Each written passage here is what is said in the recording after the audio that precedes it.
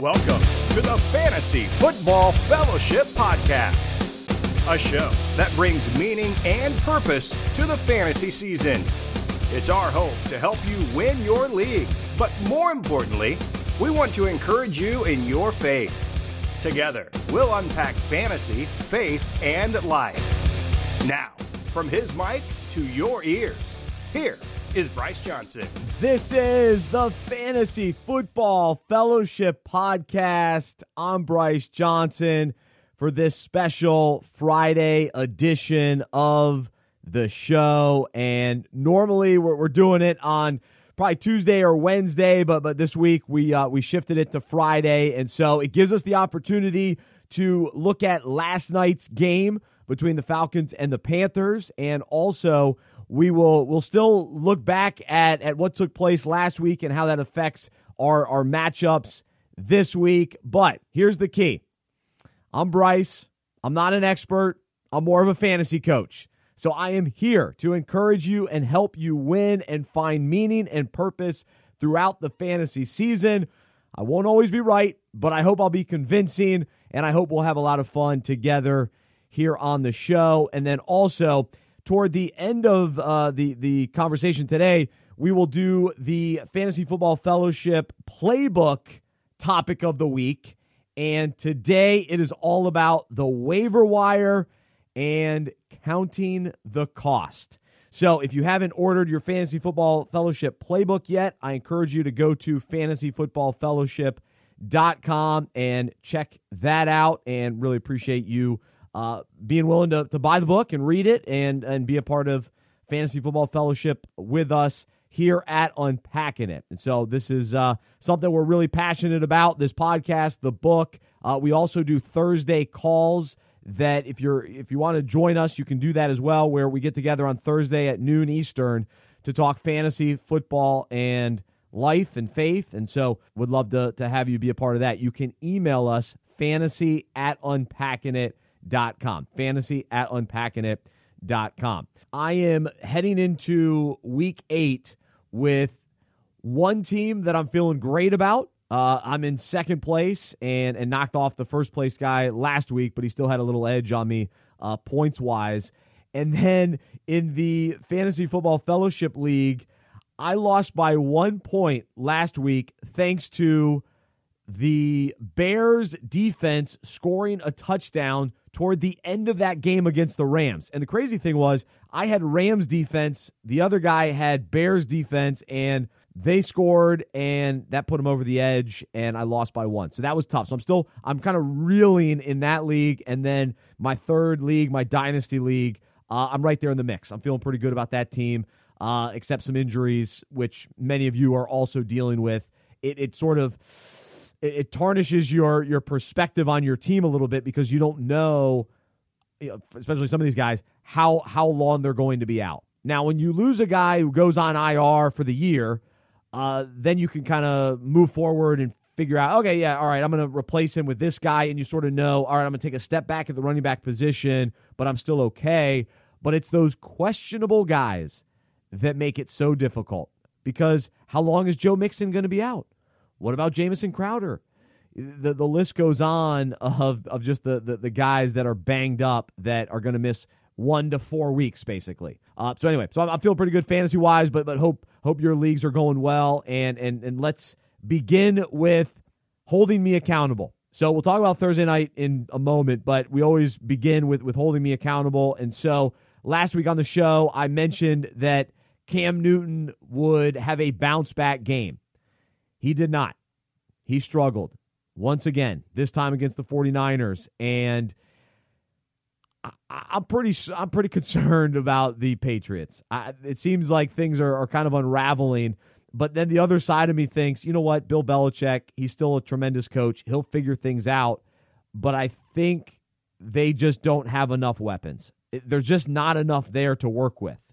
When you look at Dallas, I still see a lot of weapons there. So they're another team that you could totally write off. And same with Atlanta. I think Atlanta's probably in the middle there, where Dallas still has tons of talent offensively. 3 legit receivers, a decent tight end, an unbelievable running back. We'll talk about the quarterback in a little bit. And then in Atlanta, it's like, all right, Matt Ryan, Julio. I'm not sold on Gurley. So, but at least with Julio and Ryan, you can put them out there and score some points. But then with New England, who can you start? I don't. You can't trust Cam.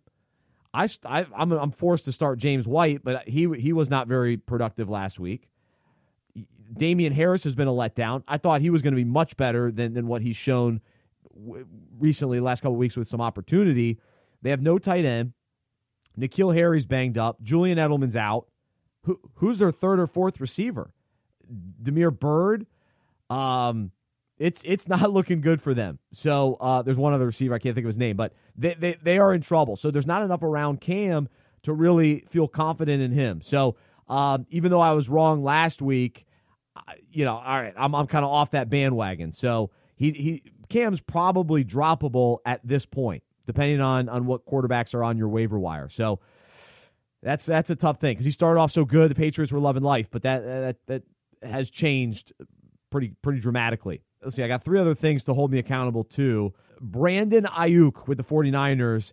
I wrote him off when he had kind of his first good game, but that's continued. He has played well, and I have now picked him up on a roster, and so I believe he's got some opportunity. The 49ers offense is looking better. Even though they have some injuries, I think Brandon Ayuk, George Kittle, those 2 guys are pretty reliable. And pick one of the running backs, whoever's healthy, whoever you have on your team. If you get them, you can pop them in for that week. To trust that any running back for more than 1 week, I think is unrealistic. So you take it 1 week at a time. This week it's Hasty, so if you can get Hasty, put him in the lineup. You can also hold me accountable that I totally wrote off Gibson, running back with the Washington football team. He's now like the 17th best running back in the league. He's been productive, and I whiffed on him. I just kind of avoided all Washington players, and I shouldn't have with Gibson. So the next guy is a little bit questionable if I was wrong or if I was right. So I wrote off Todd Gurley. Before the season, during the season, told you to sell even when he was playing well. And although he continues to score touchdowns, he's only averaging 3.8 yards a carry. He only has 1 game on the season where he's rushed for over 100 yards. I still find him to be unreliable. Atlanta is just an interesting team, and so we'll talk about them more in a moment, but I don't trust Gurley. I'm still trying to move on from him. I'll own the fact that he's continued to score touchdowns, and so maybe I missed on that, but I still don't think he's reliable. So it's a tweener on if I was wrong or right. But here are a couple things I was right on. I picked up Carson Wentz in all 3 leagues. Thank you, Carson Wentz. Huge week last week. Now he gets Dallas. I'm feeling good about Wentz. Same with Fulgham, his wide receiver. He's been awesome. Ever since I picked him up, he's been great. DeAndre Swift, finally, Detroit continues to feed him, and maybe not as much as I would like because you still have to deal with the never aging, always productive, doesn't matter what team he's on, Adrian Peterson, who still steals some carries, catches the balls out of the backfield, goal line here and there. But I still think DeAndre Swift will be fantasy relevant the rest of the way. And it seems like Detroit still wants to keep Swift from having the full workload, which limits his ceiling, but he's still talented. And Detroit's actually good enough, at least offensively, to be fantasy relevant. So I'm on the Swift bandwagon. And then also, I hope you listened, Chase Edmonds. Here he goes. He's on a bye this week, but get ready. Get ready for the Chase Edmonds show. If you can go trade for him, go get him. I was not high on Drake, and then he ended up having that big game that I had to apologize for. But now it's looking like in the long run, I will be right on Chase Edmonds. He's going to be the feature back while Drake is out, and I think the Cardinals, they'll lock in, and they won't look back. So here we go. And then also, how about James Robinson? Oh, he's the pickup of the year for me. Last week, 22 carries, 119 yards, 1 rushing touchdown, 4 catches for another receiving touchdown. As bad as the Jaguars may be, James Robinson has been consistent and having some big games as well. So that's tremendous. All right, let's talk a little bit about last night's game. And the big star for the Panthers was Curtis Samuel, who got into the end zone twice. And even though I love the Panthers, they're my team, and I've actually been a Samuel fan over the years and have kind of been waiting for him to really pop. I like how the Panthers are using him. I like that he can come out of the backfield and be an effective runner, but I am afraid that he won't be any more than what Percy Harvin, Cordero Patterson have been over the years. And they're the type of guy that kind of tricks you a little bit to where you get really excited and they have really big weeks. And from an NFL, like football regular standpoint, non-fantasy standpoint, you just want weapons. So you want to have weapons out there. They distract the defense. But the reality is I have to see more before I can say, go get Curtis Samuel, put him in your starting lineup in fantasy, because those types of guys over the years just haven't shown that type of consistency where they're not a true running back or they're not a true wide receiver. They kind of go back and forth. And sometimes when you're not one or the other, it creates confusion and inconsistency, I guess. So I think of Peter Warrick over the years. These are guys that you fall in love with them because they're so athletic, they're so dynamic, they can have huge days, but then the reliability and the consistency just isn't there. So from a fantasy perspective, I would say don't get too excited about Curtis Samuel. When it comes to Teddy Bridgewater, this Panthers offense is still good, but we've now seen a couple down weeks for Teddy, and so you can't trust him as a starting quarterback, and I would probably recommend not carrying him on your roster either. You can keep an eye on him from a waiver wire perspective, but with Christian McCaffrey coming back, they'll probably run the ball even more with him and take some of the load off of Teddy anyway, and he just seems a little off the last couple weeks. So there is some concern there from a fantasy perspective if you can trust Teddy in a big way. Speaking of McCaffrey, Mike Davis did a great job filling in for him for the first 3 weeks. He scored at least 20 fantasy points first 3 games, and then now the last 3 games, he's combined for just 28.8 points in PPR. And so he peaked. He did well, and then he kind of became who I thought he was initially. So I was initially wrong on Mike Davis, and then ultimately it kind of evened out, I guess. And so if you started him for 3 weeks, you were loving life, and then he let you down the last 3 weeks. And so the big question is, how much will the Panthers split the carries between McCaffrey and Davis? And I do think Davis will still be a part of the offense.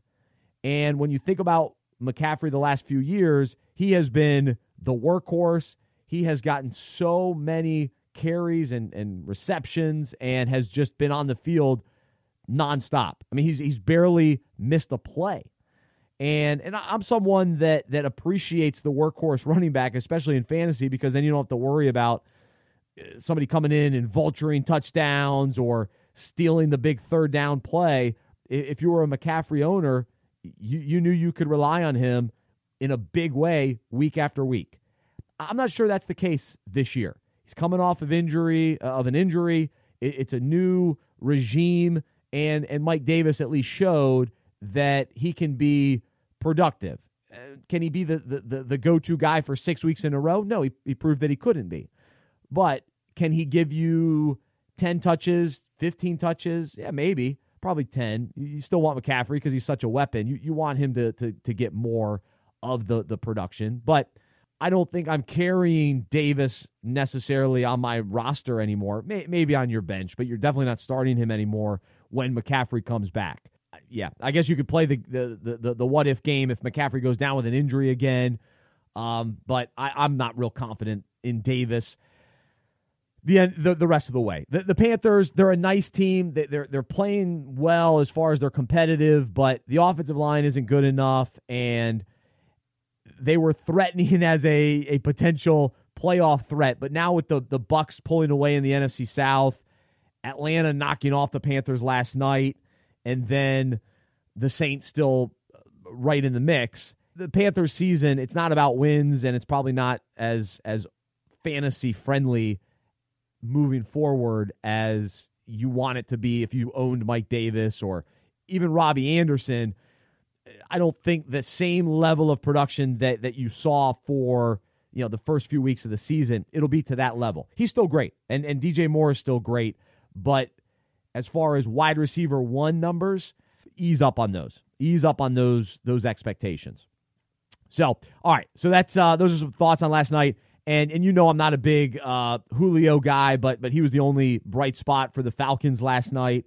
So if you're an owner of his, you're glad that he was healthy and he was out there, but it wasn't a huge offensive night for anyone last night. All right, let's move into this week's I'm Convinced, and I'm kind of all over the place on these. So we'll start in Seattle. I'm convinced we should move on from Chris Carson. And I actually like Carlos Hyde. You got to get him healthy, but Carlos Hyde is a good running back who always gets overlooked. But with Chris Carson, once he starts getting banged up, it makes me really nervous. And if you could somehow get some value for and trade him, I think you should. I just have that gut feeling about Chris Carson not being as reliable down the stretch for Seattle. And Seattle's just more of a passing team. So you can get Carlos Hyde cheap and stash him on your bench, and you probably get a couple good weeks out of him. But if you're like relying heavily on Chris Carson, I think there are better options out there. And you might be able to get somebody to trade you somebody that toward the end of the season is going to be more reliable and more healthy. I think I still want DK Metcalf. I'm not worried about him at all. Lockett was unbelievable. So you still want passing weapons. So Wilson, Metcalf, Lockett. That's who you want in Seattle. And then if you can get Carlos Hyde off the waiver wire, that's nice. That's nice too. I'm also convinced that we continue to overlook Cole Beasley. He scored at least 9.8 fantasy points every single week. He's 19th in total fantasy points for wide receivers this year, and he just doesn't get the same kind of love that he deserves. He's been on the waiver wire in leagues, so if he happens to be, make sure you get him. I think he continues to be reliable. We've seen some inconsistency over the years. Even in Dallas, we would get all excited about him, and then when he went to Buffalo, he'd have big weeks. But this year, he's showing the consistency. And in that offense, I think the Bills do get better. I think they've hit their kind of losing streak and sort of the lull in the season. But I think they'll pick it back up. I really do. So if you can get Cole Beasley, I feel very convinced that he's the real deal, and he's playing like a top 20 wide receiver right now. I am convinced we should not give up on Alexander Mattison. I think this guy is a legit running back. And Minnesota, at some point in this season, they're going to be looking toward next year. And maybe they're already there. I don't know what they'll do at the trade deadline, but this is not a great team. They've only got one win. And Dalvin Cook does return this week. But he is injury prone. You cannot trust Dalvin Cook. Over the years, we've already seen it. He's a young running back, but we've already seen it. And it's easy to give up on Madison based on last week. He did not play well. But I'm buying really low on Madison, and I'm stashing him on my bench if I can. If I can go get him, I want to get him because toward the end of the year, I think he will be very valuable for you. So you can hold me accountable to that, but I'm telling you now, stock up on some Alexander Mattison. Even though the Vikings won't be good at the end of the year, somebody's going to have to run the ball and catch the ball out of the backfield, and I think it'll be Madison. All right, I'm also convinced I don't want any Bears offensive players. I love Nick Foles. I don't want him in fantasy. I thought Anthony Miller was going to be a steal this year, or kind of a rising star, and he hasn't been. Robinson has been okay, but now he's banged up with a concussion. It's bad. David Montgomery, he's up and down. His ceiling isn't very high. So I'm getting rid of Bears players. They'll win some games. Their defense is good, but they'll win low-scoring games and not the high-scoring, dynamic offense that you need for fantasy. I am convinced Ben DiNucci starting for the Dallas Cowboys is so intriguing. And I think it would be a great story if he can turn the Cowboys season around. I'm pulling for him. I was pulling for Andy Dalton, and now I'm pulling for DiNucci.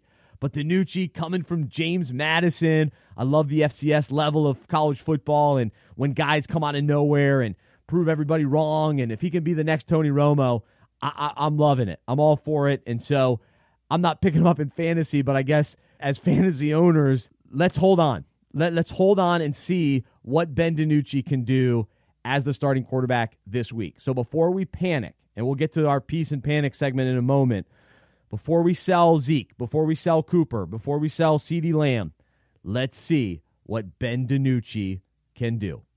Fair? All right. He may stink, and then we'll panic and have to figure something out.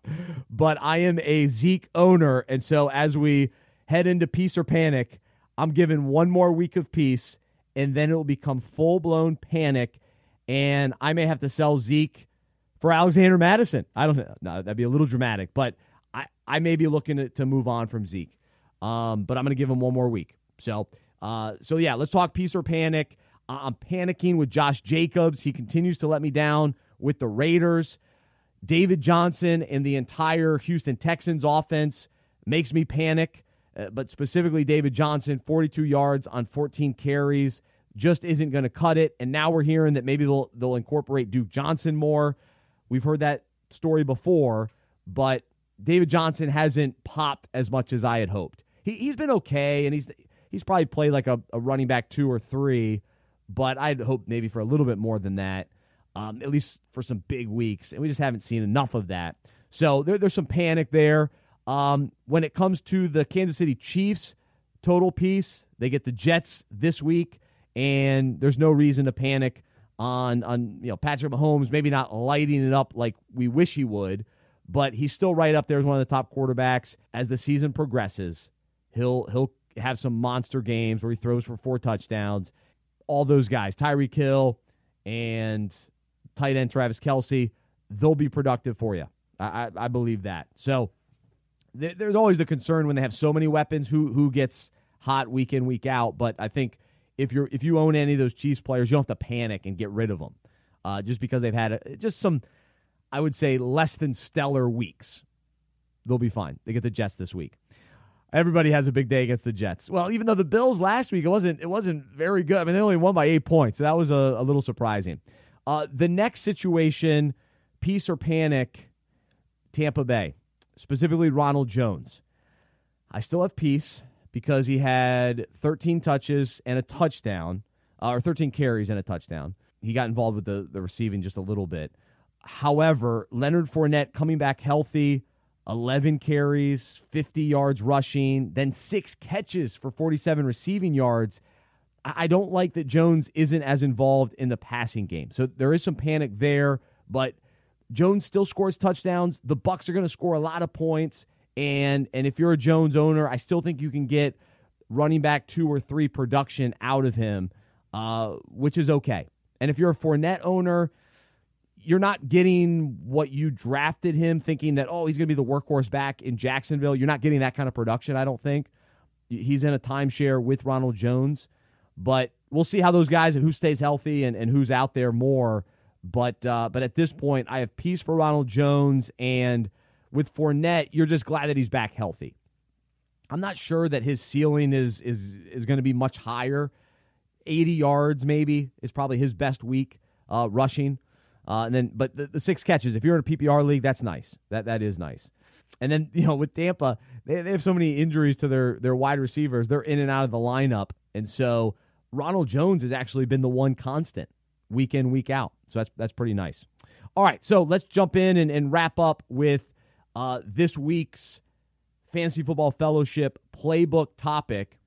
And this week it's about the waiver wire. And so real quickly, my top waiver wire guys for the week, JaMychal Hasty with the 49ers, and then Nelson Aguilar with the Raiders. So last week, 5 catches, 107 yards, and a TD, 9 targets.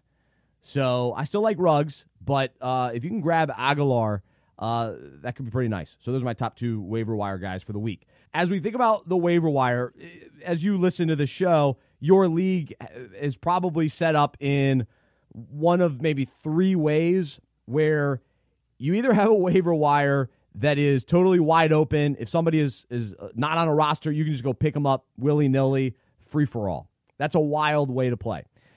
Many leagues have shifted to the FOB waiver wire budget where you blind bid based on a $100 imaginary money budget. It's a real fantasy budget, I guess. And so each week you determine, all right, Tuesday night, I'm going to spend $10 on this player, $5 on this player, and if you had the highest bid, you get that player. And then the other waiver wire setup is whoever's the lowest on the standings, they have waiver priority, so they get first dibs on any free agent. But regardless of the setup, the mentality that all of us go through is figuring out what is it going to cost me to pick up this player? What do I have to give up in order to go grab this guy? In order to, put this guy on my team, who do I have to give up? What do I have to pay to get this player? And what do I value more? Do I value the running back that just had a big game, last week? Or do I value the player on my roster that scored some points for me weeks 1 and 2, but maybe has been quiet the last couple of weeks? And so we go through that process. We count the cost, we consider the value, and we make decisions on the waiver wire. And so how does this parallel to our lives? Well, this is a very serious and heavy topic because Jesus talks about counting the cost. And so let me read this in Scripture. It's found in Luke. And this is the life-changing challenge that Jesus gives us. And so this is when he's walking on earth during his ministry here on earth, and there's a large crowd that was following Jesus. He turned around and said to them, "If you want to be my disciple, you must, by comparison, hate everyone else. Your father and mother, wife and children, brothers and sisters, yes, even your own life. Otherwise, you cannot be my disciple. And if you do not carry your own cross and follow me, you cannot be my disciple. But don't begin until you count the cost. For who would begin construction of a building without first calculating the cost to see if there is enough money to finish it? Otherwise, you might complete only the foundation before running out of money, and then everyone would laugh at you. They would say, there's the person who started that building and couldn't afford to finish it." And so this is a hard passage to wrap our minds around. But the message that Jesus has for us is that the invitation to follow him is a serious one. It's life-changing, and it is based on surrendering our way, dying to ourself, dying to our own selfish desires, giving up the old life, giving up our own way to go after Jesus. And so just like in fantasy, we give up the one player in order to go after the other guy that's available to us. And so Jesus gives us this invitation to follow him, to love him, to obey him, to experience eternal life with him, to know him, to rely on him for strength that he provides us. But it means that we have to love him more than anything else in order to live the life that he desires us to live and to enjoy all the fulfillment and satisfaction that he has made available to us in him. But we have to value his word more than anyone else's word. We have to value his desires more than anyone else's desires. We have to be concerned with what he thinks about us more than what anybody else thinks about us. And those are major things because we value, how our parents view us and what our parents say. But if it goes in contradiction to Scripture and who Jesus is and what Jesus is, who he is and his character, we have to choose Jesus. We have to love him more. And so the Bible talks about idols, which basically are anything that we love more than God. And so we have to remove those idols in life and decide, okay, I'm going to count the cost and I'm going to give up everything else to follow Jesus. And by giving up, it's not clinging to, it's not valuing, it's not loving more. And there's some things we just have to cut out of our life. But there are other things that we just have to, put in priority, that Jesus becomes the priority above those things. And so that's the mindset that we have with the waiver wire. We just value one player more than the other. We see the potential in one player compared to the other. We let go of one player in order to gain another player. And so the cost is absolutely worth it to follow Jesus. I've been following Jesus my whole life, and I would say, in my 20s, I took things more seriously than I did when I was younger, and continue to learn and grow and understand, what it looks like to truly be a surrendered follower of Jesus, what it means to die to myself every day and to give up my own way. It's major. It really is. And so the verse that says, and if you do not carry your own cross and follow me, you cannot be my disciple. So Jesus is inviting us into much more of a powerful, dynamic, fruitful life than just, hey, come to church every Sunday. Hey, come be a part of this church. That's part of it. And we join a local church and we enjoy the fellowship and we enjoy the worship experience and the time that we have at church. And that's all part of it. But we're not joining some country club. That's not what it means to be a disciple of Jesus. It's giving up something. It's costing us something. It's costing many times our comfort. And what do we give up when it comes to, business and relationships, when we choose Jesus over convenience? We choose Jesus over comfort. We choose Jesus over money.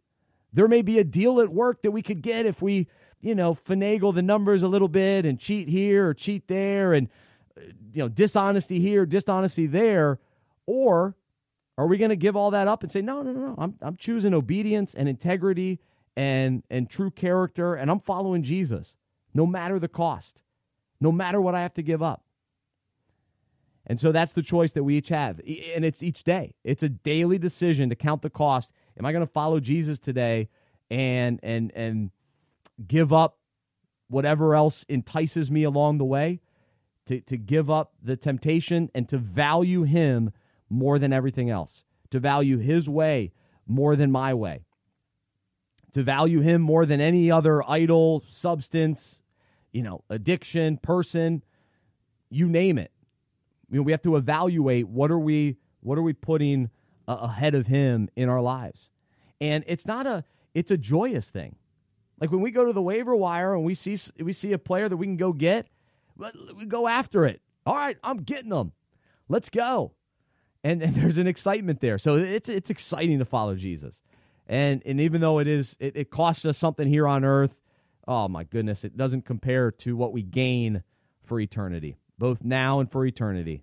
To know the creator of this world, to know the God of the universe who loves us, cares about us, and wants us to enjoy life in him. So it sure beats trying to do this on our own.